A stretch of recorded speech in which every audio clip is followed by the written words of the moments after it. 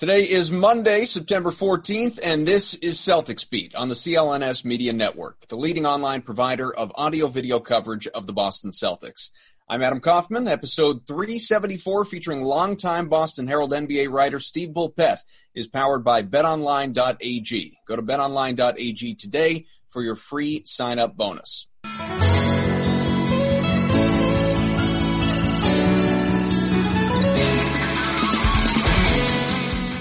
All right, Celtics fans, welcome in. It is time. We are on the eve here as we chat right now of the Eastern Conference Finals. And yes, after a grueling 7-game series between the C's and the Toronto Raptors, the C's prevailed. They beat the defending champs, although it's still weird calling them that without Kawhi Leonard, obviously. But never mind that. They go to the conference finals. They're part of the Final Four and get ready for the Miami Heat. No Milwaukee Bucks, obviously no Raps. It's all about the C's and the Heat. Who would have thought after years of thinking, of course, they're going to get to the NBA Finals with the likes of Kelly Olynyk and Jay Crowder? Well, now those guys are on the other side standing in their way of contending for a championship. Let's get into it. Adam Kaufman, my producer Evan Valenti, and Steve Bulpett, who I know everyone out there is very familiar with, of course, covered the Boston Celtics, the entire NBA for decades with the Boston Herald. And, Steve, we are anxious to see where you land next, if for no other reason than because nobody is as plugged into that organization as you are to this day, and we miss your coverage dearly. Well, it's nice of you to say. Nice of you to fib for me. I appreciate that. No, we mean it sincerely and really appreciate you taking the time to be here with us. And I know that obviously you have still been following everything very closely and watching the NBA. And before we even get into the C's specifically, not enough can be said about how strange life is right now and the pandemic and all that has gone along with it. I hope that you and yours are staying safe and healthy and happy. And just as you watch the NBA and this bubble environment, I'm sure in all your years you never could have envisioned anything like this. No, I mean, ever since I stopped taking drugs, I never thought, I never took drugs. No, it's crazy, but it's funny. Like the road team won every game, right? In the Boston-Toronto series. Sure. This is more pure basketball. This is, if you try to eliminate variables to figure out which is the better team. Well, a lot of that's gone now, without the travel, without the home crowd, without, whatever.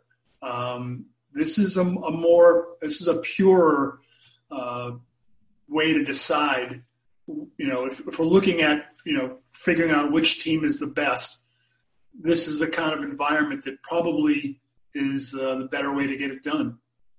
You like that? Just as an NBA fan, I know for years, for decades, we've said talent wins in the NBA more than any other sport. Ultimately, that is going to be the team that has the champion with very rare exception. You think of that Pistons team almost 20 years ago at this point. That was not the most talented team, top to bottom. It didn't have that superstar player, but typically there are the Jordans, more recently the LeBrons, obviously the new big three in Boston back in 2008. But right now it really is, to your point, it's about the best team out there on the floor. It no longer necessarily is these guys that deal the best in all of those variables of home court advantage and home crowd and travel and on and on. Yeah, I mean, look, that's a positive of it, being able to see it in a purer form. But overall, it's a negative, because if you look at how the NBA came back into prominence, it was Bird, Magic, the Lakers, and the Celtics in the early 80s. The late 70s, the NBA, they were looking to contract teams. That's a real thing that was in the works to happen. And Bird and Magic, Boston, LA, West Coast, East Coast, that stuff, that drama is what enhanced the league, brought it back. And Michael Jordan once those guys had put it on solid footing. I mean, we're still talking about a league that had its finals games on tape delay, or excuse me, not on tape delay, but on out of prime time. Excuse me.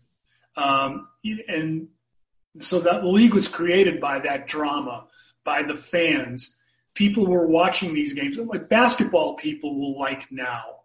They'll enjoy watching the pure basketball, but if you just took all the basketball fans in the country, that's a relatively, it's a smaller portion than NBA fans. NBA fans, you're talking about adding in people who care about the atmosphere, the crowds, the frenzy, all that stuff, the drama. And I think that you lose a lot of that in this situation. But just pure buckets, if you're looking for a positive out of this mess, then that would be it. Well, with the NBA right now, and obviously we are gearing up toward this Final Four, I know over in the West, either way, well, most especially for the people that want LA, Lakers, Clippers, there are tons of superstars. In the East, it's not necessarily the case. You have an all-star in Kemba Walker. Gordon Hayward, if he returns, he's been that player, and hopefully he will be again. We'll talk about him. Jaylen Brown will be an all-star at some point. I think most people are convinced of that. Jason Tatum, he is a superstar in the making. Some would say he already is, and very young guy and so successful. And then you have Jimmy Butler on the other side, who's never been at this stage in all his years and all his stops in the NBA. So there's a lot of newness to this conference final on the East side. Now, normally we save predictions for the end. I want to get there right off the hop. I think Celtics are going to win this 1 in 6, and I want your thoughts, and then we can get into the how and what. Well, I'm not much of a predictor, but the way I look at those things is if each team were to play to its maximum, who would win? And I think that if the Celtics play to their max, they win the series. But that doesn't mean they will, because Miami plays a style that can easily take the Celtics away from what they do, that can really injure the way the Celtics want to play. So I don't think it's a solid that Boston wins this at all, even though if you look player for player, you'd say, I'll take Boston's guys over their guys. I just think it's going to be a lot more complicated than that. That in mind, what do you think C's fans should be most concerned about for this series? What makes, what's the most dangerous obstacle, I suppose, on the Heat side? Well, the most dangerous obstacle is the Heat have so many good outside shooters that if those guys are allowed to get on a roll, forget about it. No matter what you do, it's not going to matter because Miami they've got good 3-point shooters, and they'll be good against good defense. But if you start letting those guys hit shots, contested threes, and they get into that groove, it's going to get wild. So to me, the series comes down to this. The Celtics defensively have to be locked in. You saw them that way a lot against Toronto, but not all the time. And that's where they got in trouble. The Miami will hurt you even worse than Toronto could. So I think, perimeter defense, ball pressure, keeping the Heat from making that first pass or making it easily that gets them into their offense. And they don't necessarily need to pass. They're a good dribble handoff team. They're a good catch and shoot team. Again, they've got guys that just can get their shot off quickly. And in Jimmy Butler, you're looking at the reason why the series against Philadelphia was easy and why the series against Miami won't be. Philadelphia, that was a huge mistake. They should have done whatever, including, chains, athletic tape, whatever, to keep Jimmy Butler in Philadelphia, because that team Philadelphia just so mismatched. But in Jimmy Butler, you had a guy who could go get his own shot. And Philadelphia really didn't have that afterward. And now Miami does have a guy like that. So, if it's a handful of points game down into crunch time, Jimmy Butler's the kind of guy who can win that kind of game. And they've got Duncan Robinson is going to be huge in this series, keeping him in check if you can. They've got guys at Tyler Herro who will just, wind up from somewhere in downtown Orlando and fire away. It's going to be interesting, but if you're the Celtics, offense, great. You're going to play your offense. You've got to make sure that every bit of energy you have you don't leave anything on the in the bucket on the defensive end. Yeah, I definitely agree with that. I think when you look at Miami now, I haven't watched all of Miami throughout the entire season, but I caught a lot of them in the bubble because I think they're just fun to watch. And after watching Toronto up close for 7 games, I think that the half-court offense between the two teams is pretty, stark, okay? Toronto's a great team in transition, but when you slow them down in the half-court, if it's not Kyle Lowry or Fred VanVleet really initiating, they get kind of bottled up and they don't really know what to do. I didn't love Toronto's half-court offense. Flip side of that, I love Miami's half-court offense. It's just much quicker. They get into sets quicker. The ball moves side to side, inside out, and those shooters become really important. But I think I am deeply concerned with what Boston does with Bam Adebayo. Because I think Bam, the way he's grown into his position this year, he's not just a shot blocker anymore. He's way more complicated than that. I mean, at Kentucky, he's kind of a pick and dive guy, sort of a pick and pop guy, but more of a pick and dive guy, athletic as hell, runs the floor, rim runs, kind of like what people want Robert Williams to do. Now he's gotten to Miami. Now he's got a little bit of dribble drive game. He can put the ball on the deck, spin, create his own shot. He can pass out of, the high post if he needs to. And that's what really opens up the shooters. And what gets me really concerned is you got a Boston Celtics team that got beat up a little bit on the offensive glass in that series against Toronto, where Toronto get offensive rebounds and kick it out to a Fred VanVleet or an OG Anunoby or a Kyle Lowry or somebody. Replace those shooters now with Duncan Robinson, Tyler Hero, Goran Dragic, red hot Jay Crowder, which I can't believe it's still happening. Kelly Olynyk, who can shoot threes. You can get buried in a hurry. And as much as you want to limit your damage in transition, I'm gonna piggyback off you, Steve. Sticking to shooters in the half court is going to be, I think, the biggest thing of this series, in my opinion. Yeah, and because your point about Adebayo, what impresses me the most is now the Celtics have to be wary of any, and he's not overly tall, but at 6'9", he still is a serious threat down low or in the paint. But he's a guy that if you try to help, he will make the pass, and he'll make the right pass. And again, you don't want to give, their shooters, in Catholic school during the dances, it was, room for the Holy Ghost in the middle. You don't want to leave room for the Holy Ghost. And I'm not even Catholic, but I went to a Catholic college. Go University of Dayton. But seriously, you've got to stay up tight on those guys.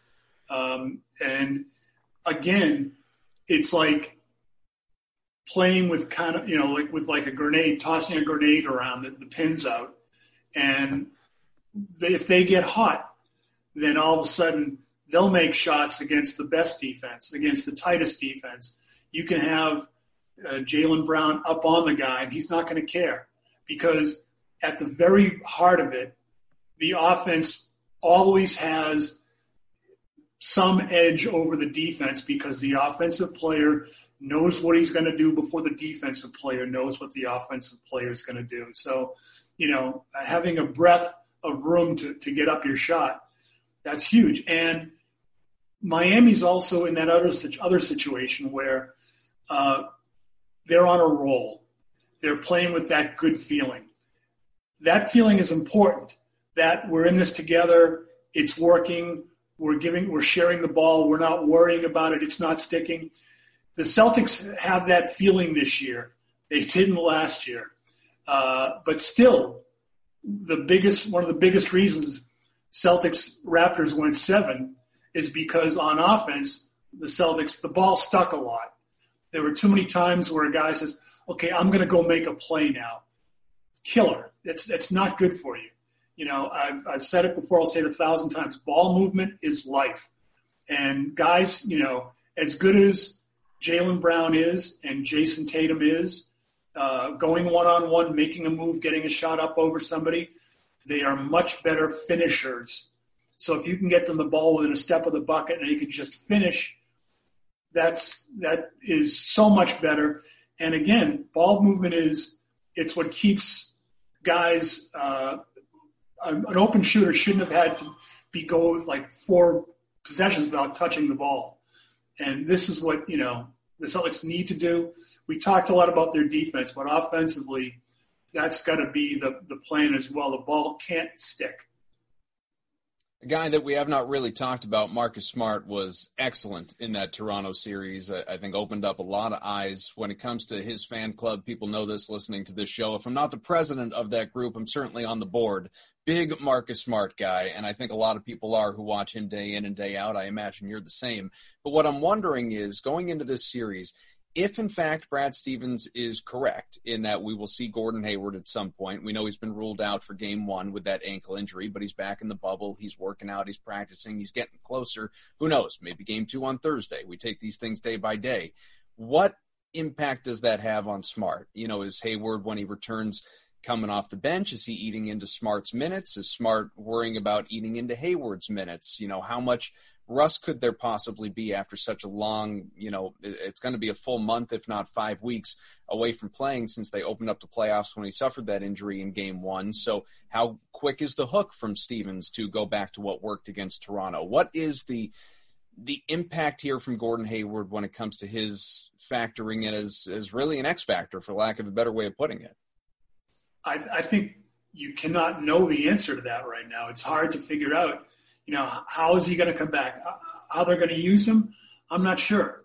And you could easily start him, but what Marcus Smart gives you defensively to start a game off is invaluable. Then again, you look at the Celtics. Marcus Smart is in the starting lineup after halftime, and how terrible have the Celtics been to start the third quarter. Yep. So, and I'm not putting that on Marcus Smart, but what Gordon Hayward does is he lengthens your good. He takes what you can do well and ball movement and all these things, and he makes other guys better. I think it's hilarious when you look at people, pundits, whomever, that look at him at Gordon Hayward and say, "Oh, look at his numbers. You're paying this much for this here, and he ain't any good. Look at his, he's only scoring this much. This is terrible." But if you really look at Gordon Hayward's numbers, they're incredibly good. What he's producing for his usage rate incredibly is efficient. Fantastic. Yeah. Now, having said that, I wrote a couple of years ago that what's funny here is that if you didn't know what you were getting fully when you drafted Jason Tatum. You didn't know he was going to get this good, this fast. Mm-hmm. Would you have spent all that money on Gordon Hayward? Probably not. You'd probably try to put it into someone larger, someone that meets a need more. Because that's an awful lot of money to spend for that quote-unquote role. It may be eventually what puts you over the top, which means it's worth it. But it's interesting. But in terms of what Gordon Hayward gives you, he doesn't just give you his numbers. He gives you his numbers in a small usage rate, and he gives you his numbers while moving the ball. And so if you look at what other guys are able to do, and Gordon Hayward has a piece of that as well. It's like the wait staff tipping the busboys at the end of the night. You got to save a little something for Gordon. Put a little something in his bag as you walk by his locker. I need you to write a book of just like idioms and sayings you've used for this entire podcast, because there's like 4 or 5 different lines you've dropped that are just absolutely brilliant. Like that last one is really great because, again, anybody that, outside looking at Gordon Hayward's numbers is not really that impressive. But I'm pretty sure, didn't Danny go on 98.5 and was like, if you actually look at the numbers, Gordon Hayward is the most efficient player of the NBA with his usage rate, maybe in NBA history. I know it was of this year, but it was. I don't pay attention to anything Ainge says. Yeah, right. But this is the weird crap that goes through my head all the time. So that, right. Shows you how scary it is to be stuck with me. Yeah. Well, Gordon is going to be the biggest question mark for Boston, I think, out of everything. And it just stinks because, every time it seems like he gets somewhat back to old Gordon Hayward, quote unquote. And, that guy, the guy in Utah was never going to be the guy here. But anyway, getting back to looking like his old self. He wasn't going to see the ball as much, right? Yeah, exactly. Yeah. Those numbers were never going to be replicated. Never going to happen. No, but when he is on the floor and you see it, it's just like you look at him, you're like, yeah, that's what that looks like. He's cutting well off the basketball, moving guys around, changing the geometry of the floor, not without exactly having the ball in his hands. He can do all that stuff while other stuff's going on over here, which will make him super valuable. But my fear is, you bring him back, then he gets reacclimated, but this is not your normal scenario. This is not in the middle of the regular season where it's, January and, guys are getting ready to go on vacation for the All-Star break, or, guys are worried about minutes as we get closer to the postseason, or even in the bubble scenario where everybody's like kind of remembering how to play basketball again. This is smack dab in the middle of the Eastern Conference Finals where the winner goes home and you have to start making sacrifices. And Brad, I don't envy his position at all, being in a position where he has to look at the team and balance, how it's going. Like I'm not the biggest Brad Wanamaker fan, but I will admit right now, he had a lot of big moments, in that series against Toronto where he was a zone buster, would push the pace, had a couple of good defensive plays, hit a couple of big threes. And that's the guy I look at. Maybe Gordon replaces, not necessarily a Smart's minutes at all, because I think Smart just has to be on the floor for the big moments, whether it's starting or closing or anything in between. But where Gordon could make the biggest impact, in my opinion, Steve, and maybe you're different from this, is that backup, that third, that tertiary ball handler spot that Brad occupied. If you could find a way to translate those minutes to Gordon, I think that might be the best case scenario. You in agreement with that? Look, whether it's his minutes or, some of Shemi Ojale, what Ojale's role was, you're just stretching, you're stretching your good further. Brad Wanamaker he takes solid and brings it to a better level. If people say, well, what does Brad Stevens see in Brad Wanamaker? Let's see. Brad Stevens is a former point guard.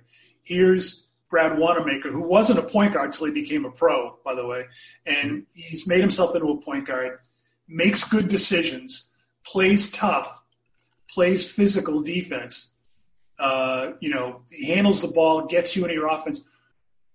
That love affair was easy to predict, the Brad thing. But now you look at Ojale, and he's a weird case to me. Because I think a lot of his talent, but here's a guy, everyone thinks of NBA players as a certain way. Here's a guy that's just, he's there for the team. He's playing physical defense. He's getting up on people. Exactly what you want. As far as his shot goes, the mechanics are there, all these things. But here's an NBA guy who doesn't have enough arrogance. He's not enough of a jerk. This is a guy that, when he and I have talked about it, in more colorful language. It's like you need to be more of more of an. Anyway, there you go. But it's seriously because he's a guy that should be saying like, I get the ball, it's going up, take this, have lunch, but he gets the ball and sometimes he'll hesitate. Sometimes he won't. He had some good shots in the Toronto series, but a couple times, you watch enough basketball, you can see when a guy's playing or shooting with confidence and when he's not. And he may say he has confidence. He may actually – that's, confidence is, where it's at for a shooter. I've got my theory on it. It's if you're ready to shoot or not. The great players in the last couple minutes of the game aren't great because they're just talented. It's because they have the greater belief that their shots are going in. In the case of a Larry Bird, and I think it's practice. He got up so many shots that at the end of the game, he's like subconsciously, I don't think Larry sat down and wrote this out in longhand, but it's like, I've earned the right to make this shot. And that's the kind of mental approach that has to be. I think I know that Shemi works hard enough, and I know he's got all the right things in his mind as far as he's playing the right way. But anyway, we kind of got off on a Shemi tangent, but I think that's where some Gordon's minutes could come. But then again, like you're saying, they could just come from Brad Wanamaker because they may want to keep Shemmy's defense as part of that, use his fouls or just use his get up in someone's face on the perimeter, that ability. Because you're going to be switching a lot. And, you're going to see Shemmy, he's going to wind up on Bam Adebayo once or twice. And his ability to be physical and to at least get low on Adebayo will be important. Quick break here just to tell you that, of course, the wait is over. Football is back, folks. You might not be at a game this year, I realize, but you can still be in on the action at BetOnline.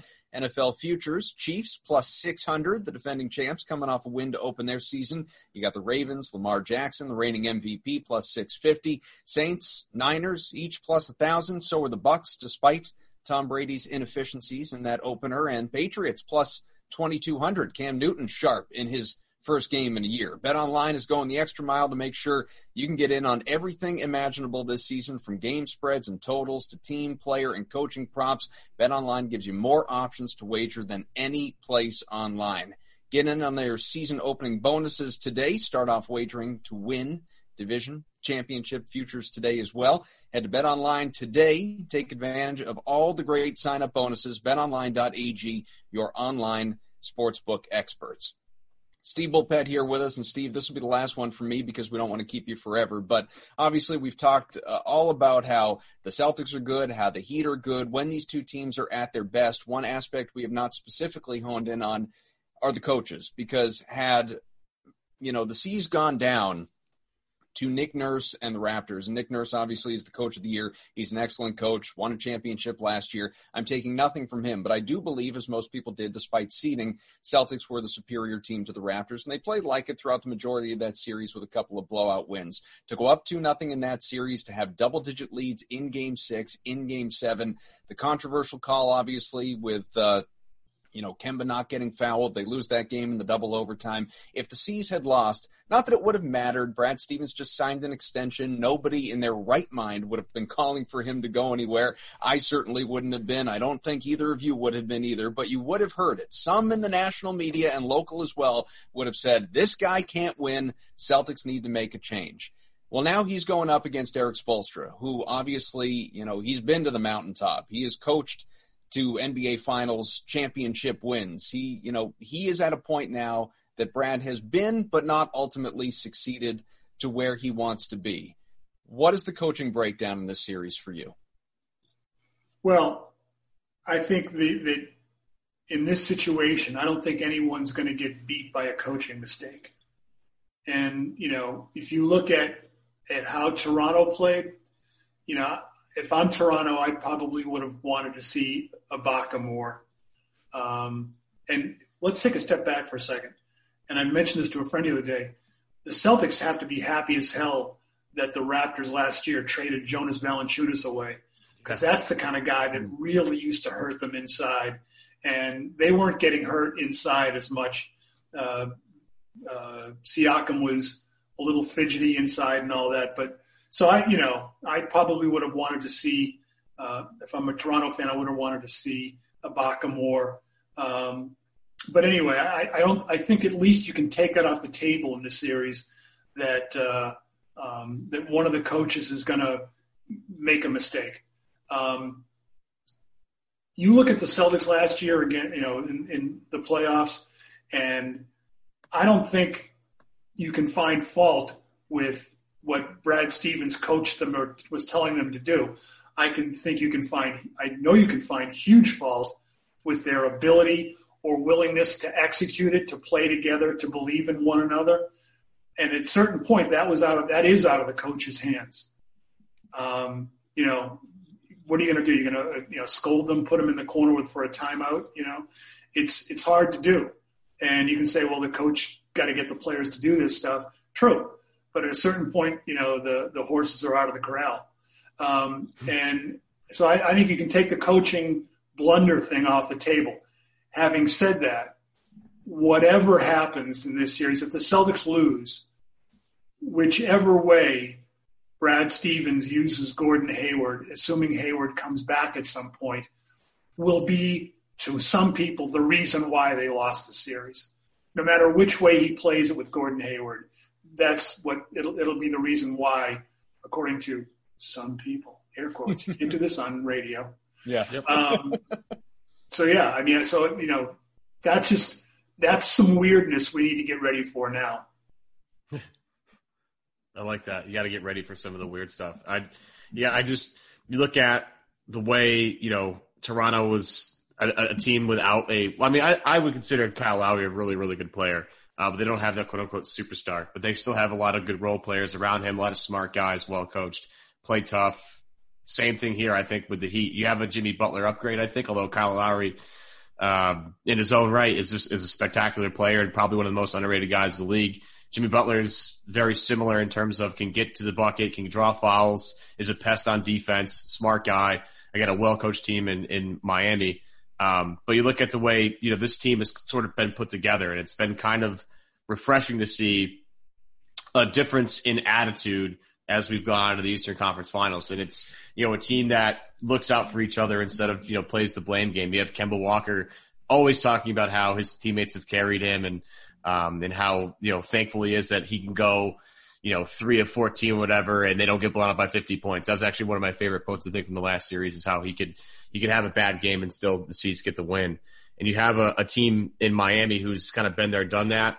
Boston, in terms of like Spoelstra, obviously, but Boston is, been here before. I look at the coaching matchup. I don't see a whole lot of, differences there, but I like the way both these teams are sort of playing right now. Like and I don't sure if you prefer one or the other, Steve, so maybe this will be the last question I have. Do you prefer a team that's had the rest and gone through all, like they swept Indiana, they took care of, in a very impressive fashion, took care of Milwaukee? Or would you like to be the team in Boston that's had an easy go in the first round, swept Philadelphia, but had to go blow for blow with the former champion, with the reigning champion, had to go 7 games, exhausting fashion too. You're talking about guys playing 50 minutes, 40 minutes a game to try and get through this thing. Would you rather be the team that's had some rest and been able to look at things and analyze things and sit back and pick things apart, or be the team like Boston who's kind of been up against it a little bit more and had their backs against the wall, so to speak?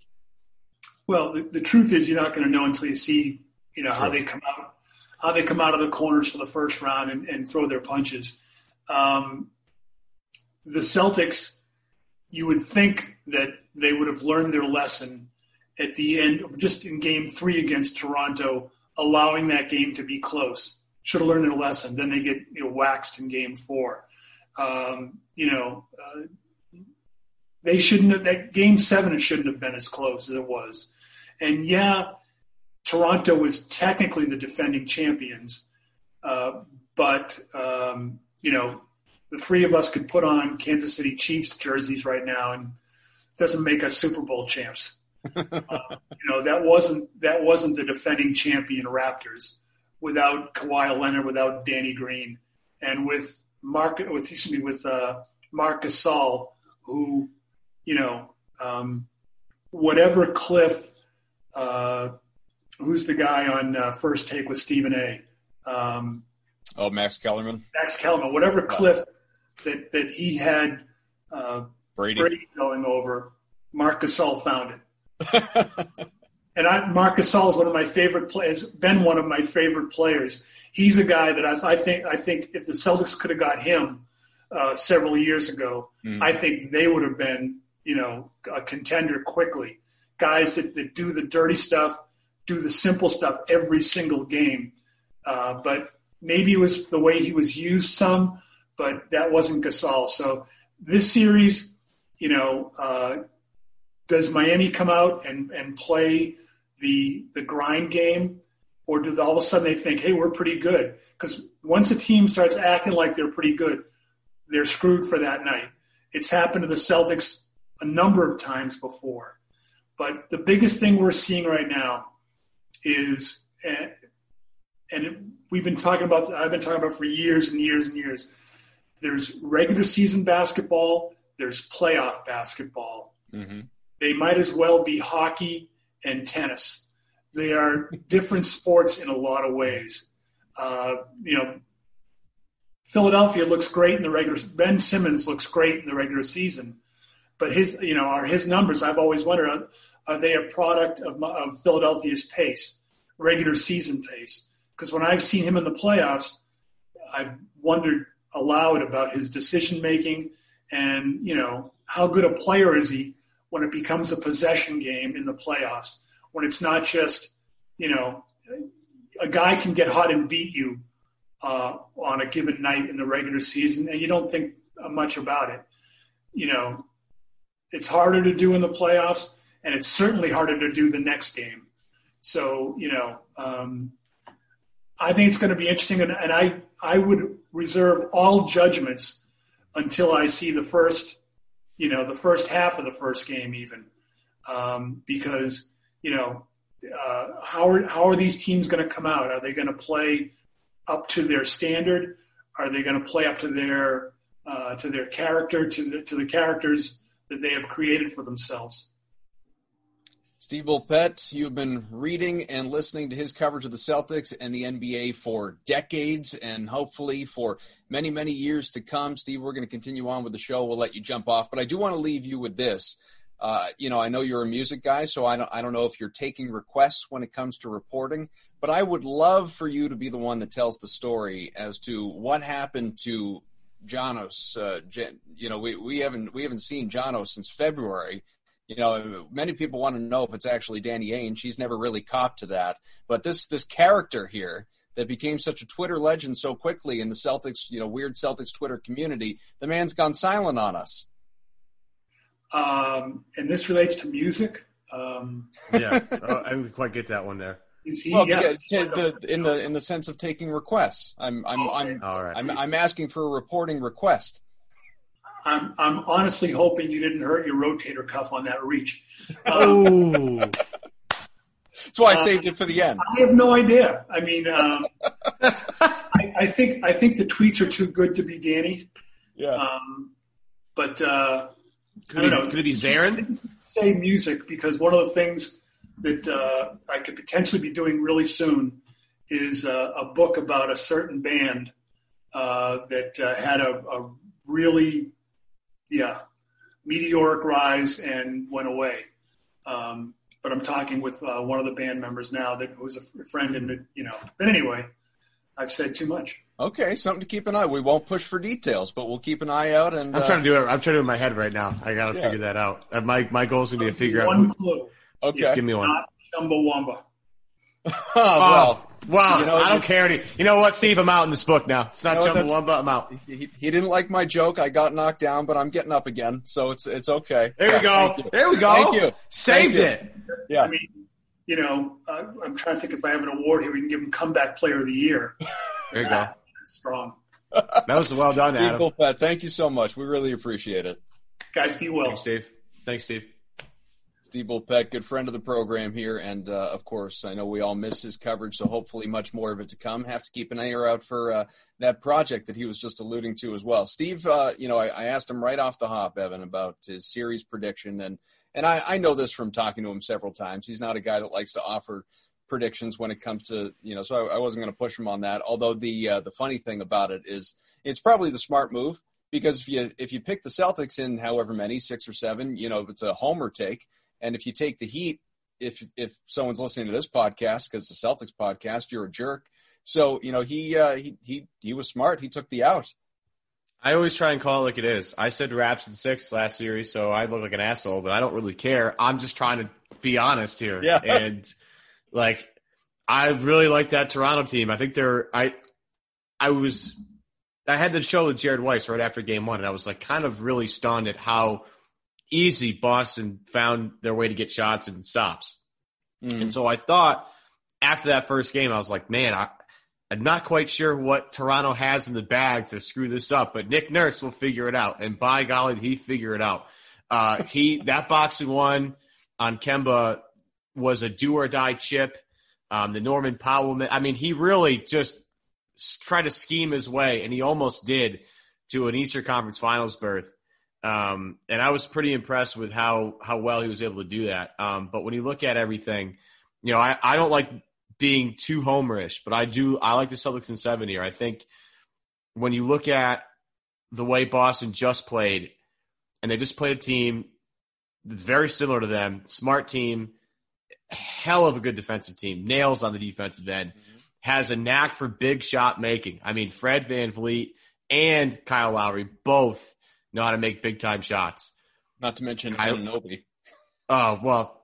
As it turns out.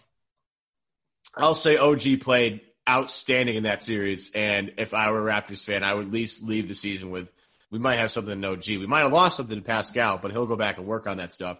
OG might be another guy coming that we can look forward to. But I look at that Miami team. I know Miami, their offense is just in the half court is way better than Toronto's. I mean, it's night and day. Just watch. Don't look at numbers. Just watch how they move. And you don't need numbers to tell you that the Miami half court offense is better. I will say this. Defensively, I think Boston might be able to hunt mismatches a little bit easier. And I'm not sure if Spoelstra can scheme his way around it. Like, I just don't know. I know Miami plays a lot of zone, but Boston has kind of seen a lot of zone the past 7 games. And I'm not sure if Miami has a different wrinkle to this than Toronto did. I don't know if they're going to put Kyle Lowry in the middle of the lane for an illegal defense just to sit there and wait and take a charge of somebody. Like, I don't know if that's going to happen. I don't know if they're going to totally sell out and try and stop Kemba Walker by giving him a box and one, basically a double team every time he touches the ball. There'll be other things that they do. Don't get me wrong, but I think Boston might have an easier time finding good shots against Miami. And I like Boston's offense in 7, and I think they can do enough defensively. Because if you go back to a couple of those games, I forget which game it was. I think it was Game 5. The first half of Game 5, I think, is the best defense Boston has played the entire season. They came out from second 1 and said, we're going to set the tone on this end of the floor, and it'll translate to the offensive end of the floor. And I thought it was the best they've played defensively. And if they can lock that in, I'm not sure if any team left can really – I mean, obviously LeBron and AD, they're going to bring their own problems. You know, Kawhi and Paul George are their own problems. But when you have 5 guys moving on a string like they had them moving, switching everything, contesting everything – it becomes difficult. And I think Boston's defense is good enough. I think their offense can hunt enough. I like them in 7. Yeah. I mean, obviously, I gave you my prediction off the top. Celtics in 6. That's what I like. I just think that this series, not unlike the Raptors, obviously, if the Celtics have a chance in the series, which I believe they do, I believe they're going to win. But if the Celtics have a chance in the series, that means the series is going to come down to defense. It's what they do best. As many good offensive players to really good to great offensive players as they have, you know, and there's a spectrum there certainly, and the lack of depth with the bench, we know that, and maybe that's lengthened by the return of Gordon Hayward, as we all talked about. Does that matter though? Does that even matter? I mean, we've seen, not to interrupt you here, but we've seen Boston play their top guys 40 minutes a game. Does the bench depth really matter? It doesn't. It only matters if you. And I'm excluding a guy like Daniel Tice in this situation. We didn't even talk about Robert Williams over the course of the show, really. But that's obviously a guy that, you know, we've talked about. It could step in and maybe be an impact against Bam Adebayo. But when you're talking about the key offensive players, obviously it's Kemba, it's Tatum, it's Brown, maybe it's Hayward, occasionally it's Smart. The only way that one of those guys, you know, that I start to concern myself with, you know, the bench is if one of those guys gets into extreme foul trouble. And then obviously they can't be out there on the floor. So long as they're out there on the floor, whether it's Jaylen Brown having a bad shooting night or Kemba Walker, you know, getting locked up with the box and one, relying on other guys. So long as they're on the floor, I know in my mind it is possible that this guy could take over the game at any moment. You know, if they're not available, that's when I start to concern myself, obviously, with the bench and the lack of offense that comes from it. All due respect to the, you know, Brad Wanamakers of the world. And, you know, occasionally when a guy like Grant Williams chips in offensively, it's really all about those 5 guys, including Hayward, when he is available to, because Daniel Tice, he may give you a dozen, but he's not a guy that you're like, he might score 23 tonight. Like that's, you know, probably not. If he does, it'd be an American for you if that happens. But, you know, I just think it's going to come down to defense, and that's, we know, like we're not rookies around here. We know that if it's up to Brad Stevens, I mean, he wants to win, but would he rather win a game 90-85 or 120-115? It's the former. And I think that's what they're going to be trying to do, obviously. And Jimmy Butler, I know you mentioned Bam, and rightfully so, but Jimmy Butler, that's the main guy that you want to concern yourself with. And if you can slow him down, hold him to, it's sort of, they're different players, but it's sort of like Kyle Lowry. We're not talking about Giannis here.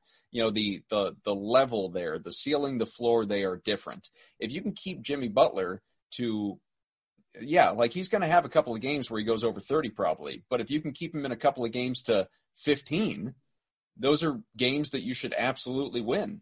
Or you're going to have those games where maybe he's going to go for 30, but you shut everybody else down and you can win that game. It's when he goes for 30 and another guy chips in 20 that I start to worry. Well, Bam's going to do that. I mean, Bam is – I am so impressed with Bam. I loved him in college, but I didn't think he'd be this guy. He's really tremendous on both ends. He's very cerebral, and credit to the coaching staff of Miami for developing him in the right way. They can win. The thing about that Heat team is they can win games when Jimmy Butler doesn't go off. And that's what happens, as Steve alluded to, when the three-point guys just start going crazy. Right. And the one guy that we didn't talk about, and I will, if I missed it, my bad. The guy we didn't talk about was Goran Dragic, who can be a pain in the ass. Yep. And is a guy that very much like Hayward or Tice might not have a ton of points, but his imprint is all over the game. And it could be on offense, on defense. In playoffs. Yeah, but he doesn't always have to score 20. He could have like 11, but have a bunch of assists, play gritty defense, move the basketball, have a bunch of hockey assists, and that ball's humming around, and he's diving in and out and in and out. I mean, Miami is a different problem than Toronto is. I think they're way more potent behind the three-point line, and I don't think they're as good defensively. But they are a problem. They made it to the Eastern Conference Finals, and they just waxed the Milwaukee Bucks. Are we not taking that in consideration enough? Are we not talking about how this Miami team absolutely demolished? And I don't care if Giannis on the floor or not. They were beating Milwaukee without question. I don't care if he was playing in Game 5 or Game 6 or whatever. Miami was going to win that series. No question. They absolutely waxed the best team with the best point differential in NBA history for a single season, and they waxed them. Are we not talking about that enough? I feel like we haven't mentioned that. Maybe we're not, and maybe most people would say that we're not. I feel like we are only because, I don't know, maybe it's on me. Maybe this is just a foolish opinion. It's your fault, Adam. I still look at them as, and it's not true. I'm exaggerating the point. But I still look at them as a one-man team. I said it to you weeks ago on this show that I wasn't a believer in the Bucks coming out of the East. That doesn't mean I saw them going down in round 2 in the fashion that they did, but I didn't see them coming out of the East. And so I'm not shocked. I said, and I'm going to probably be wrong about this. Well, I shouldn't say that. What I was going to say is, what I said to you weeks ago was I don't think any of the favorites are going to win the championship. Bucks, Raptors, either of the LA teams. You did say this. I will back you up on that. The Bucks and Raptors, they're not even getting there. So we know that's the case in the East. It's very possible both LA teams are going to be there, but it still doesn't mean either of them is going to win. It could still be the Celtics or the Heat that win the championship. So maybe I'll ultimately be right. But obviously in the West, it's an uphill climb with those two teams probably getting there. I would guess. But yeah, in the East, I wasn't a big Bucks guy. I'm not, and I wonder if Giannis is long term, which is why he's talking with ownership right now. 3-hour meeting today. Yeah, I'm sure a lot of stuff got said. I find it funny. You got to have a 3-hour meeting with Giannis. Tell him you're going to spend it on the luxury tax. Does it really take 3 hours to do that? I think that's a phone call. You know what I mean? Yeah. And the one thing I'll say about the Celtics ownership group, they've said it. How many times has Wick said this on some forum, some medium somewhere? Yeah. We're not afraid of the luxury tax. We just want to make sure we do with the right team. And literally, I think Wick, as long as I can remember. Yeah, he says that all the time. He's like, we're not worried about that. We just want to make sure we do it the right way. And I think they think they've found the right core to do it. And I think and so I think now is when you'll start seeing. I mean, the Jalen contract was a nice discount. Okay, anybody that wants to argue that with me, bring it on. Seriously, that's a joke of a contract for a guy that's doing what he's doing. The Kemba deal had to be done that particular way. Tatum's going to get every cent coming his way. Hayward, I mean, I actually, if there was a way to do it, I would have had Tatum sign that deal before the bubble started, but I don't know if that's really even possible, though I know they looked into it.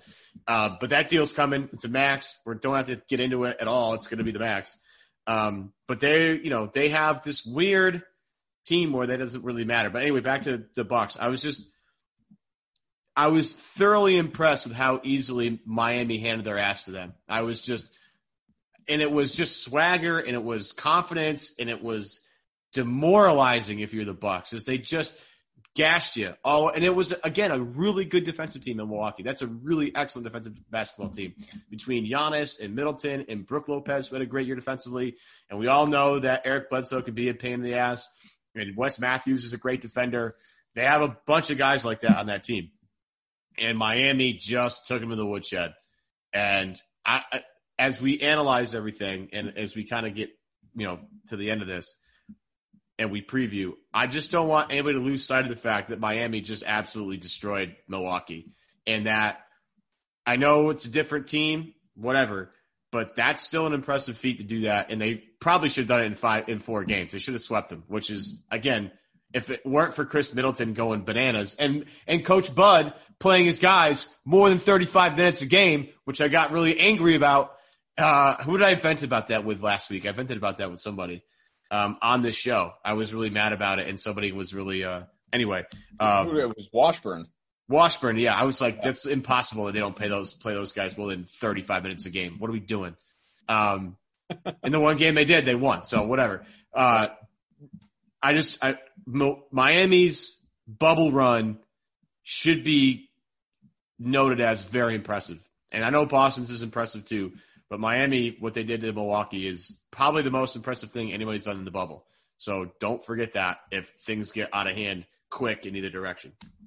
Well, Celtics Heat Game 1 tips tomorrow night, maybe tonight depending on when you're listening, but tomorrow night, 6:40, Tuesday, just to be even clearer. Game 2 on Thursday, Game 3 Saturday. That is all we know at this stage of the game right now. This show, once again, brought to you by betonline.ag. Go to betonline.ag today for your free sign-up bonus. Always a treat to have Steve Bulpett with us. It's been a little while, and obviously wish him the best going forward. Sounds like he's already got some irons in the fire with regard to a future project. It was a blast chatting with him, though. He's still paying very close attention to what's going on with the season, the rest of the NBA. Didn't even have a chance to get into the Mike D'Antoni situation with him. That would have been fun. Looks like reportedly he might be in line to be the Pacers' next head coach after, like seconds after leaving the Rockets, which all that screams at you is I didn't want to be around James Harden and Russell Westbrook anymore, or maybe Daryl Morey. Who knows? I wonder how long he is for Houston after what's happened in recent years. But Indiana, Mike D'Antoni, looks like he's coming to the Eastern Conference. But for now, the East is going to be compelling in the next couple weeks ahead. Celtics and Heat, we both feel it's going to be the C's, and we certainly hope it will be too, just to be talking active NBA basketball for Boston for the next roughly month into the fall. School's underway, and we're talking about playoff basketball. It's weird. Also weird is I noticed that despite having this nice fancy studio microphone hooked up to my computer, I had it on the wrong setting like a dope, and I'm just talking into my laptop built-in mic. So hopefully the audio quality is okay for all of you out there. Sounded good on my end, so this is here. I'll let you know later. I'll switch it right now. You tell me if it makes a difference. This is how it should have sounded. Yeah, it's better now. It's muted. Yeah, it's a little bit more muffled. Yeah. Yeah, exactly. This is what you should have been hearing for the last hour. Instead, it was not that. And so anyway, I'm gonna go right back to it for continuity's sake. There I am. Hold again. We're gonna go. Evan Valenti, Adam Kaufman. Thanks for being with us. That was fun, buddy. Always is.